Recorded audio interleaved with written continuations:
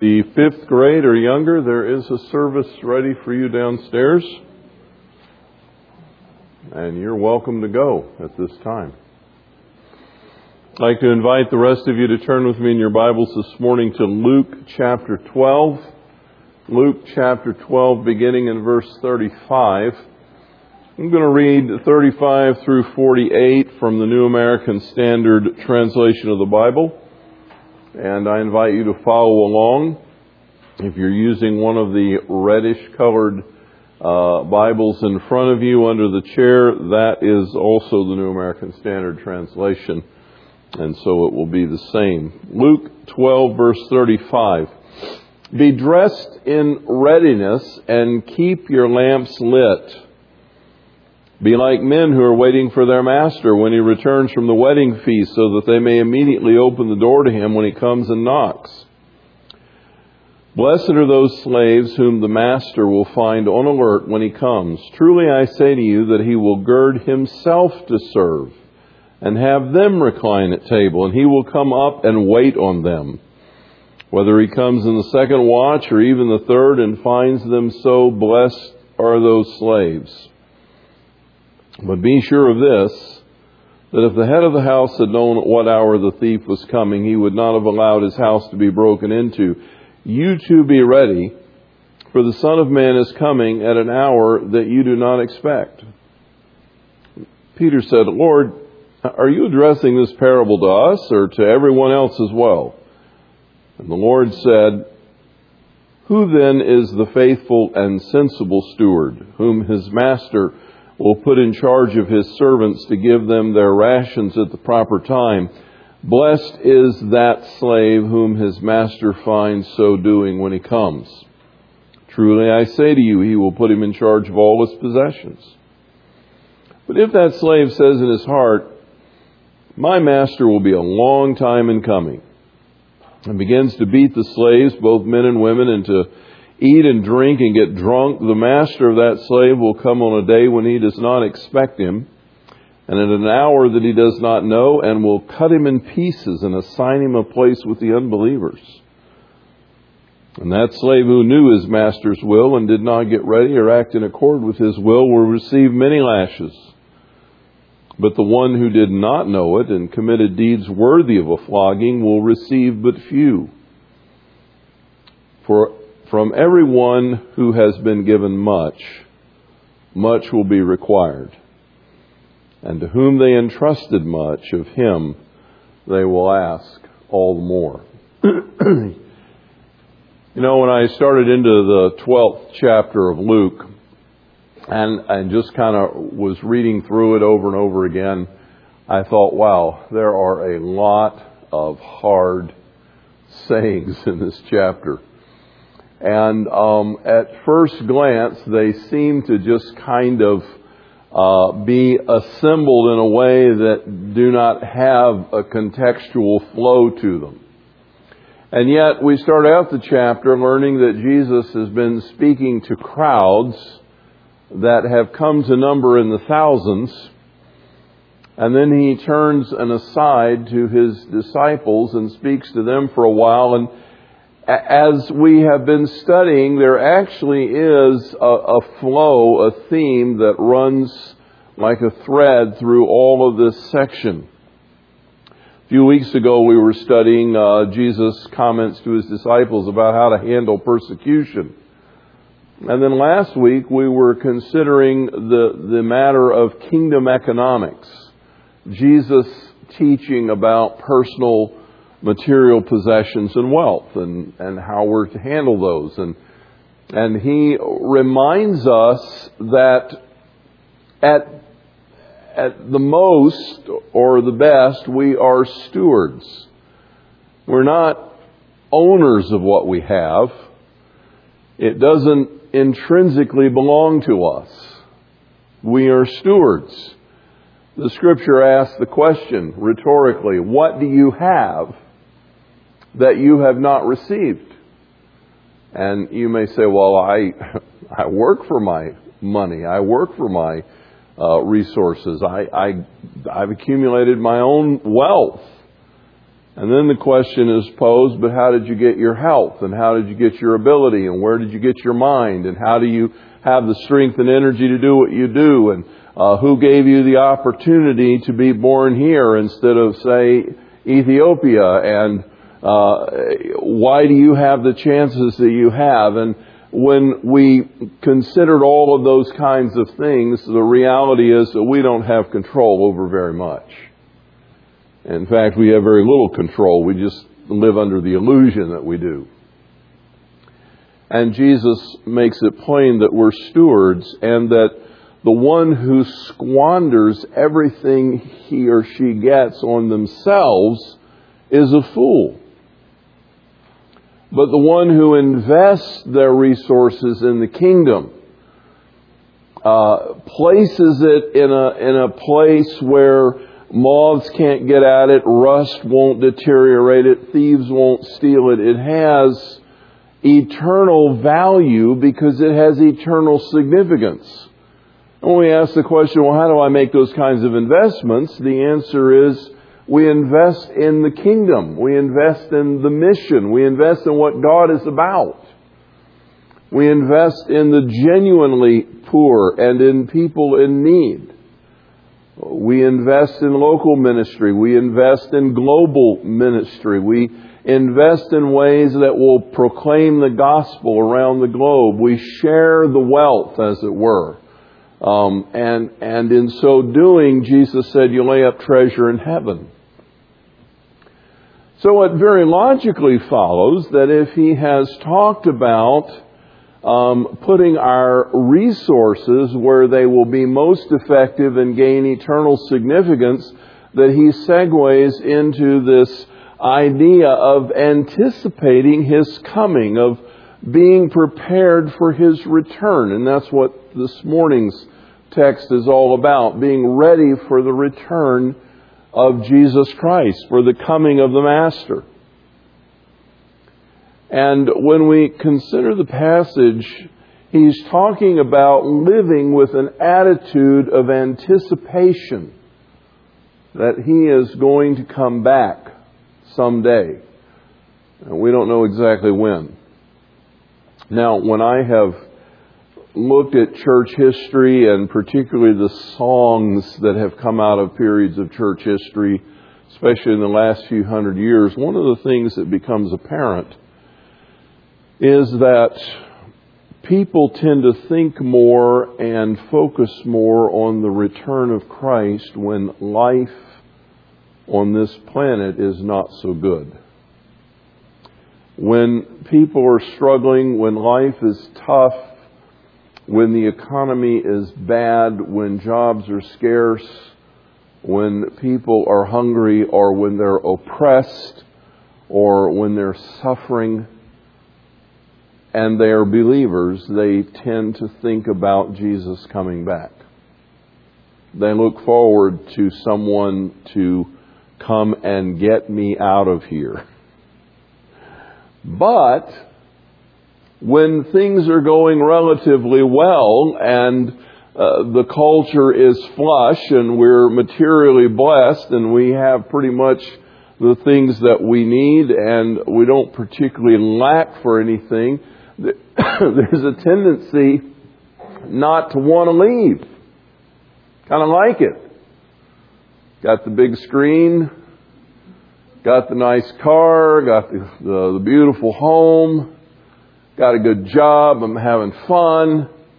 Who wants to mess this up? You know, why do I want to leave now? And so all the thinking about heaven and about the return of Christ and those kinds of things tends to recede into the background. Jesus is speaking to us in this passage not relative to our circumstances, but relative to an attitude, a perspective that lives with both feet firmly planted on the earth and a heart that is caught up in the heavenlies.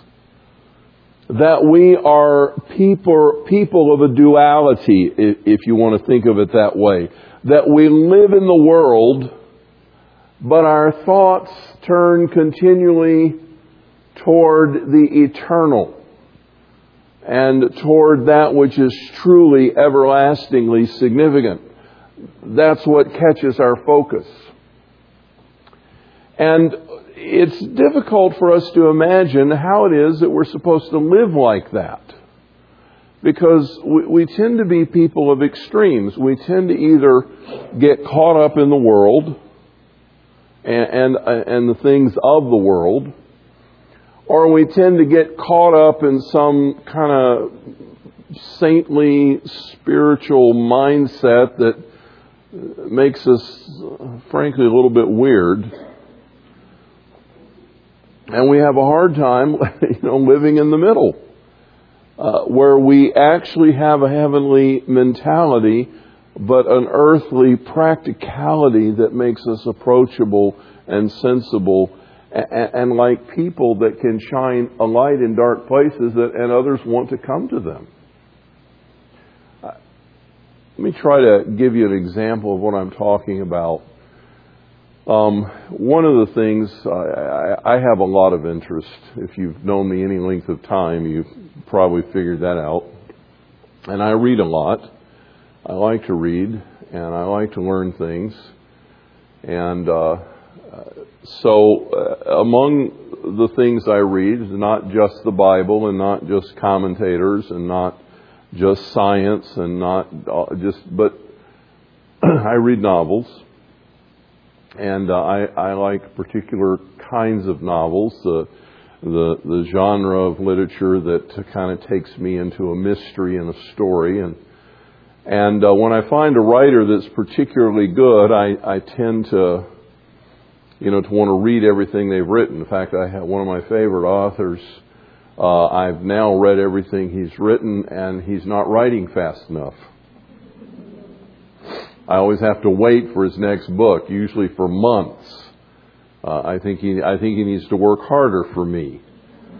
He should publish more often, because I'm frustrated when I have to wait another 6 months for a book to come out. But anyway, in the course of reading the novels, I'm not just merely being entertained.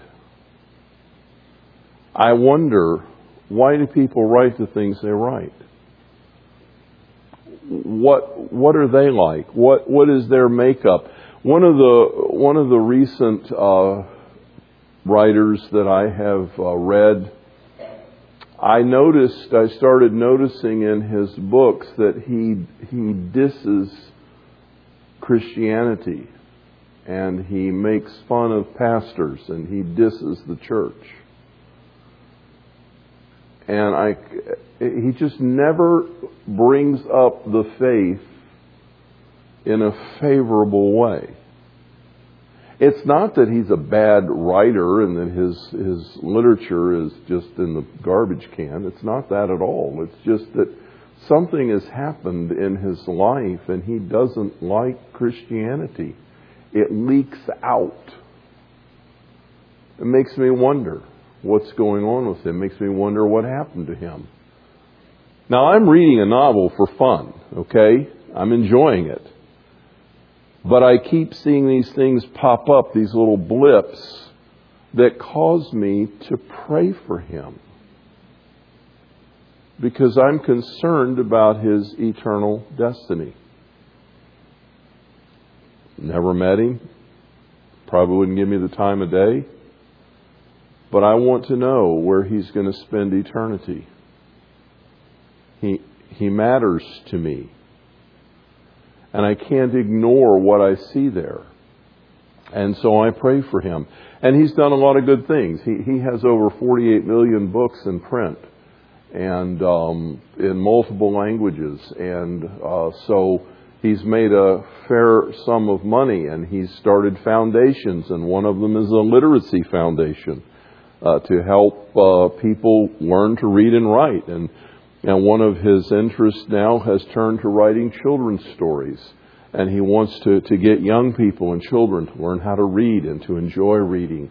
And there's a lot of good things going on there, but I'm concerned about his soul. I don't hardly think of anyone that I don't wonder where they're going to spend eternity. It's on my mind always. When I hear the news, I think about how it fits into biblical revelation. It's not just the finance report or just the latest political event or the latest drama with the police down in Chicago. It's, God, what are you doing here? What's happening? How does this fit together? What are you saying about your world? What's going on?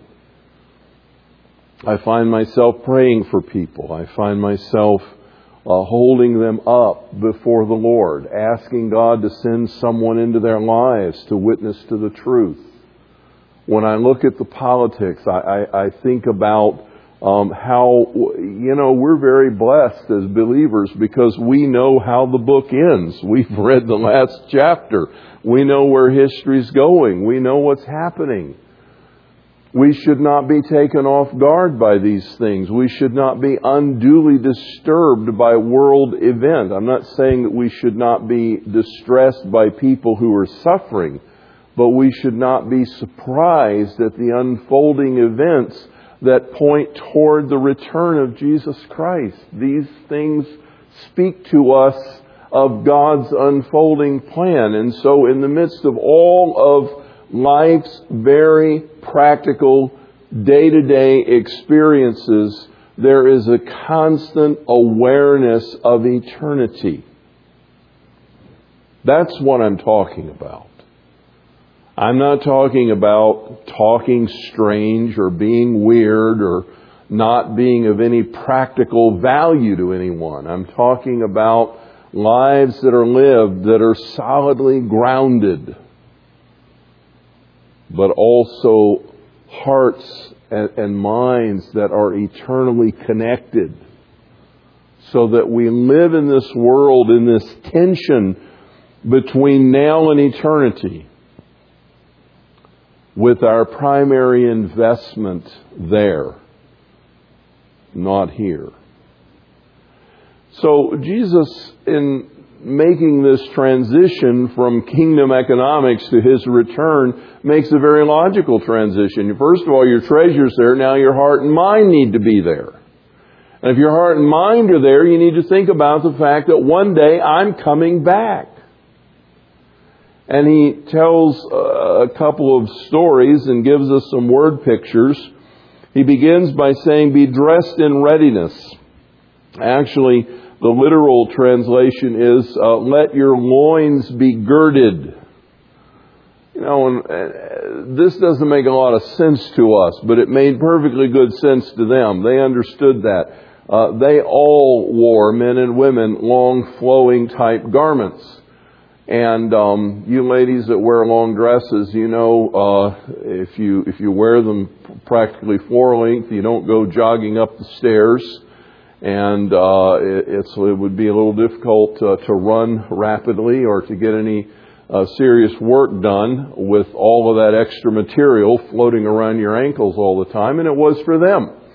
And so they had a practical solution to that. They wore a belt around their waist that was basically a long piece of cloth. And when they needed to be ready for action, when they needed to work, when they needed to run, when they needed to get engaged, they had a simple solution. They wrapped it around their waist, dropped a length between their legs, pulled their garments up above their knees, and then brought it back up and tied it off. And it girt up the flowing excess so that they could be agile and able to move easily. And when you saw someone like that, you expected they were working or ready to work. They had prepared themselves for activity. They weren't just strolling down the street. And those who have their lamps lit, lighting a lamp for us basically means flicking a switch on the wall, but they had to give a little more forethought to it. They had to have the wick trimmed. They had to have sufficient oil in the lamp. They had to have a lamp that was ready and prepared that they could light or remain lit so that they could see in the middle of the night. They only used those on occasion when they needed to accomplish something after dark.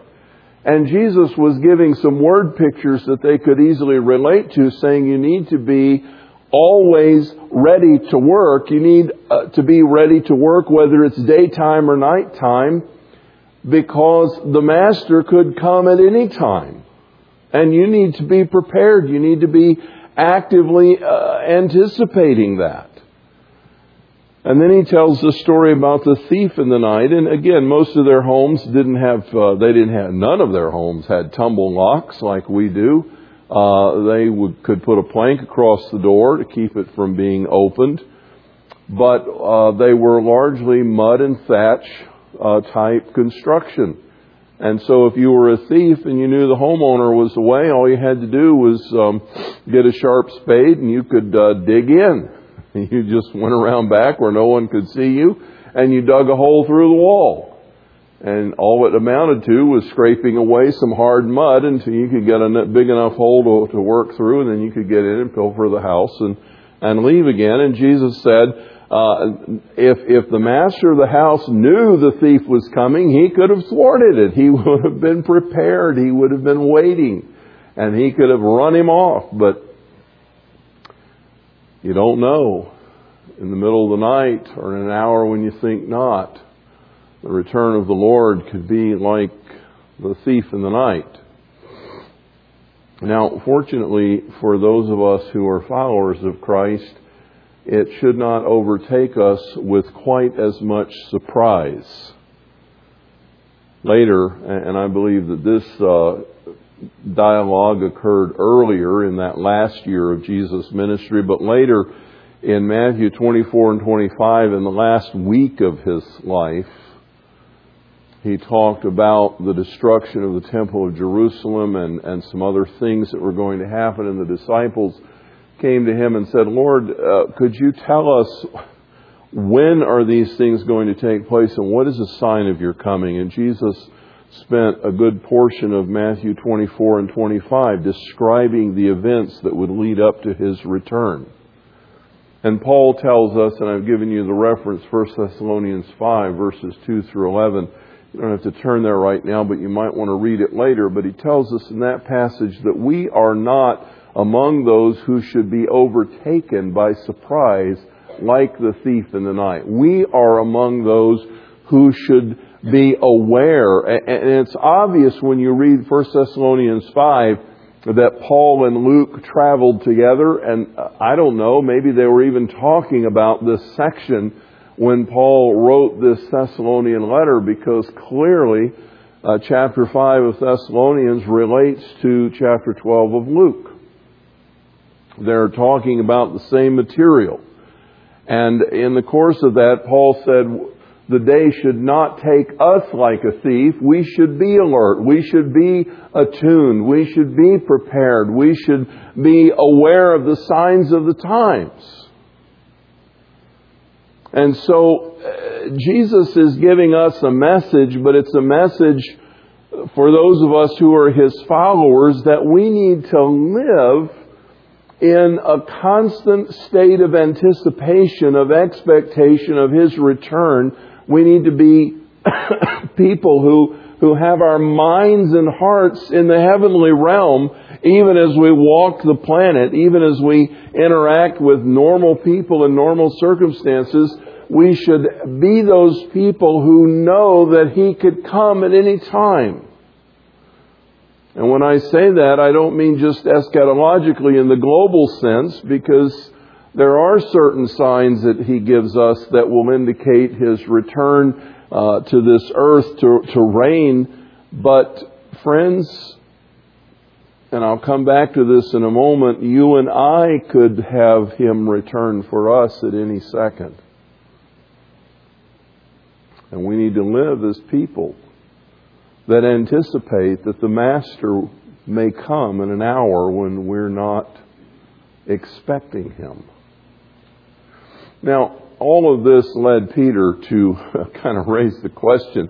He's sitting there listening to this teaching of Jesus, and he's kind of scratching his head, and he says, Master, when you say these things, are you talking to us? Could you clarify this? You mean us, or do you mean the You mean this whole crowd? Remember, there's thousands of people there. Do you mean us or everybody? And Jesus does not directly answer his question. Instead, he tells another story. And he says, "Who is the faithful and sensible steward whom his master will put in charge for his servants to give them his rations at the proper time?" Now, the theme had been earlier on a wedding feast, and maybe it is a wedding feast, maybe it's some other kind of event. But Jesus poses a scenario. He talks about a man who is wealthy, a homeowner, but not just a household owner. He has possessions. He has servants, more than one, men and women. He has a household to manage, and he has some who have been elevated to positions of management among his servants. And he goes on a trip, whether it's a wedding feast, a few days or a week, or whether it's some other kind of business journey or venture or whatever he's about to do. He calls this servant over and he makes him the chief steward. He says, "I'm going to leave you in charge. And I want you to take care of all the other servants. I want you to make sure that they have everything they need. I want you to take care of my property and the possessions. And I'll be back." "Well, when are you coming back?" "I don't know. But I'm sure you can manage till I come back." And so this fellow, when his master leaves, he thinks to himself, "Wow, I have a tremendous responsibility. I've been given authority to manage the finances. I can give the other servants their rations, their needs, their wages, their resources, whatever. It's my duty to make sure that the master's household runs well in his absence." And he takes it very seriously. And he makes sure everything is done every day. He oversees all the other servants. He provides for them. He builds that esprit de corps, that camaraderie that a good manager can develop, so that the household is maintained. And one day his master comes back and he looks around and he says, "Wow, this is as well as I would have done. This is tremendous. You've done well. Get all the servants together." And he says, I'm going to put on the servant's robe and I'm going to prepare a banquet and I'm going to serve all of you. This is tremendous. He says, then there's another kind of steward. When the master calls him and says, "I'm leaving you in charge," he's barely out of sight when this guy says, "Ha! Oh man, I've got all the money. I've got the slaves. The master's gone. This is my opportunity." And he, rather than building the trust and confidence of his colleagues, his fellow servants, he starts beating them. And he takes the money and he gets drunk and he spends his time squandering his days and his hours, and he's just living it up at the master's expense. The guy's gone, the cat's away, this mouse is gonna play.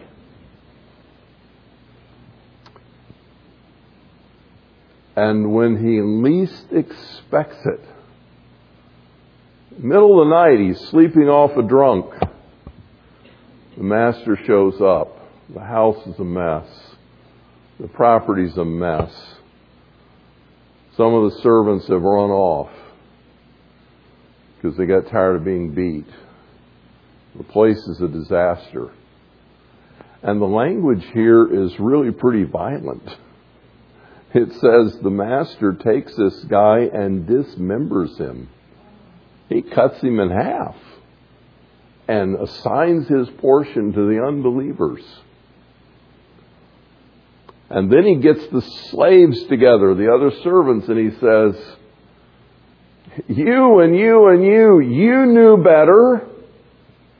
You knew that wasn't what I wanted. What's wrong with you? Tie them up to the post. We're going to whip them. And you and you and you really messed up. But you never were very bright anyway. No, he didn't say that. But I realized you didn't know what was going on. So I ought to beat you too, but I'm just going to give you a few lashes. So you'll learn more next time.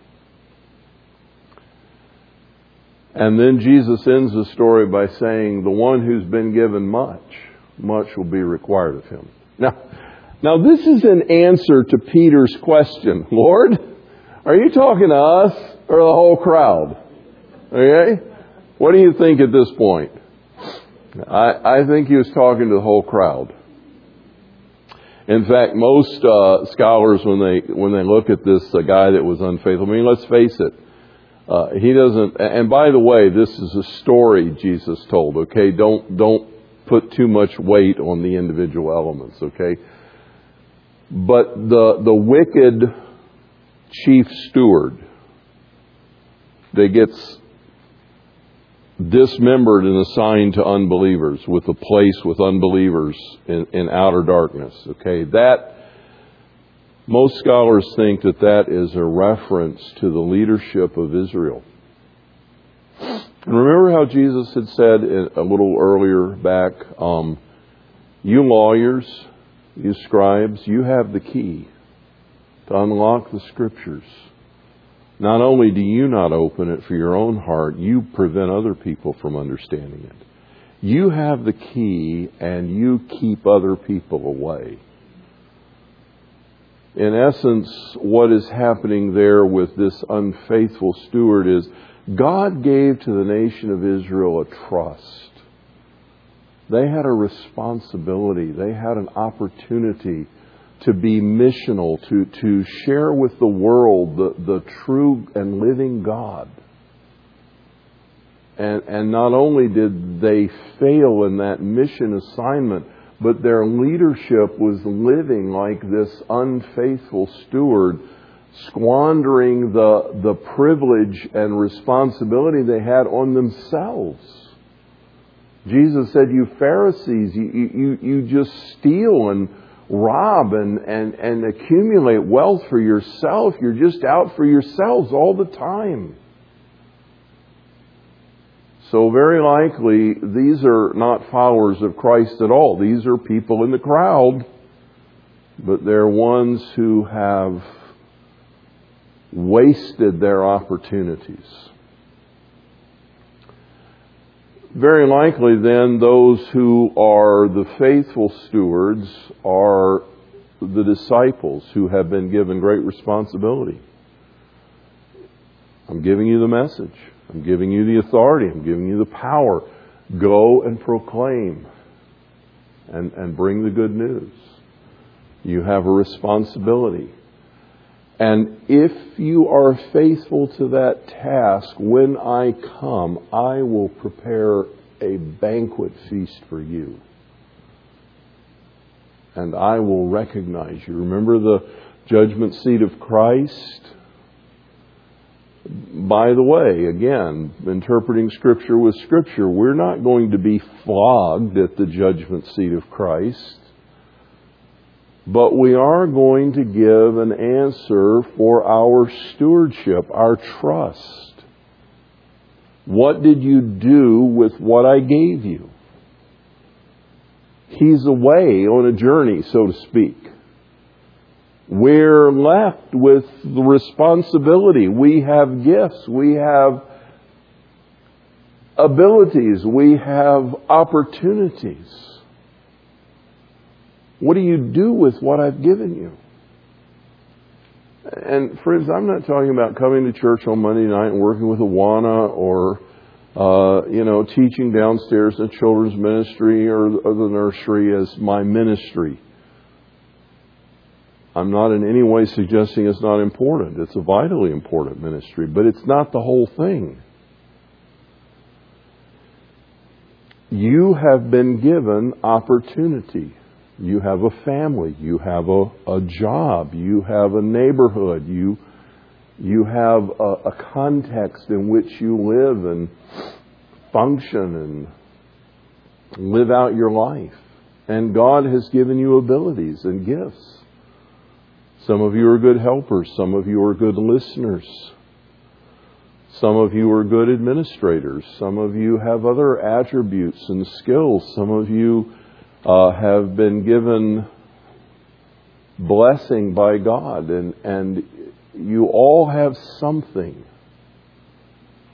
And the question is, as you live within the context of your life,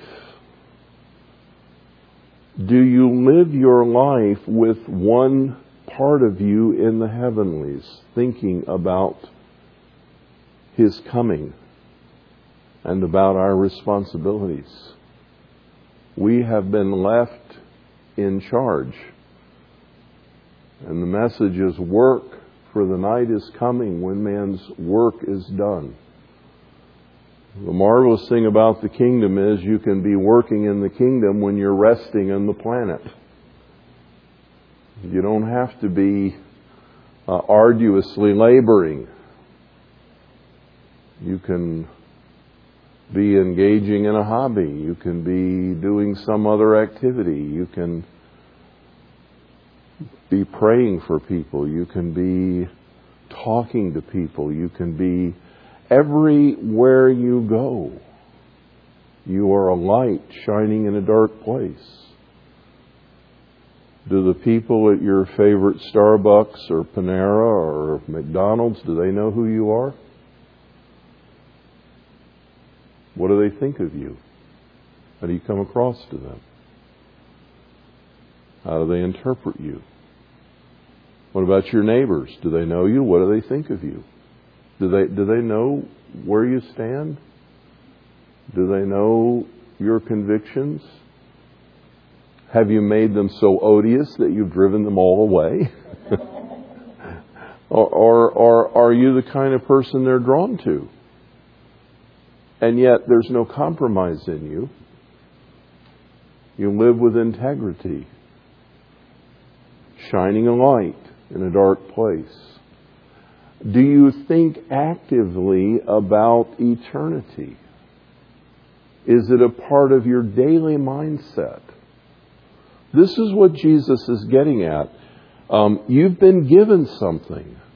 You've been given an opportunity, a context in which to live.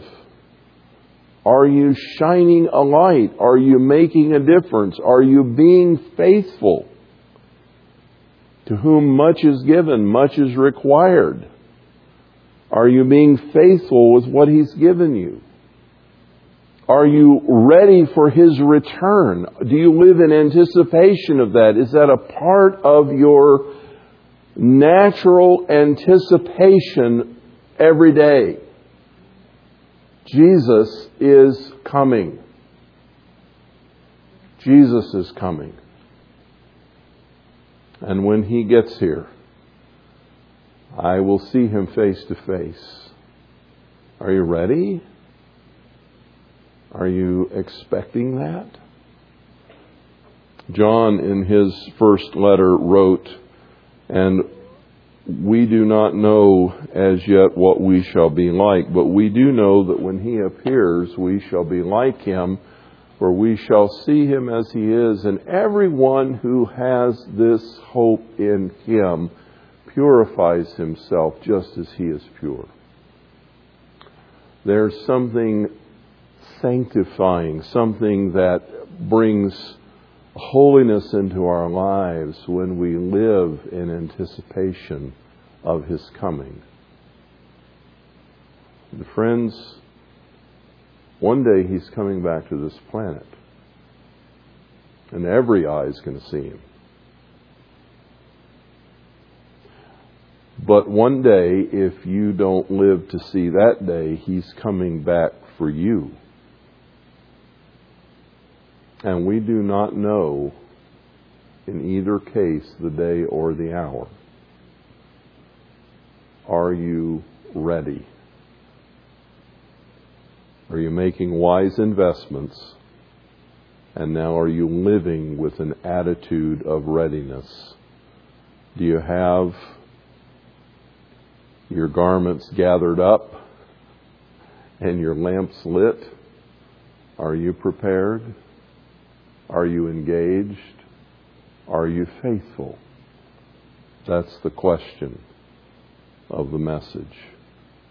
Father, I pray that you would give us that transformation in our heart and lives that would enable us to be firmly planted in the world,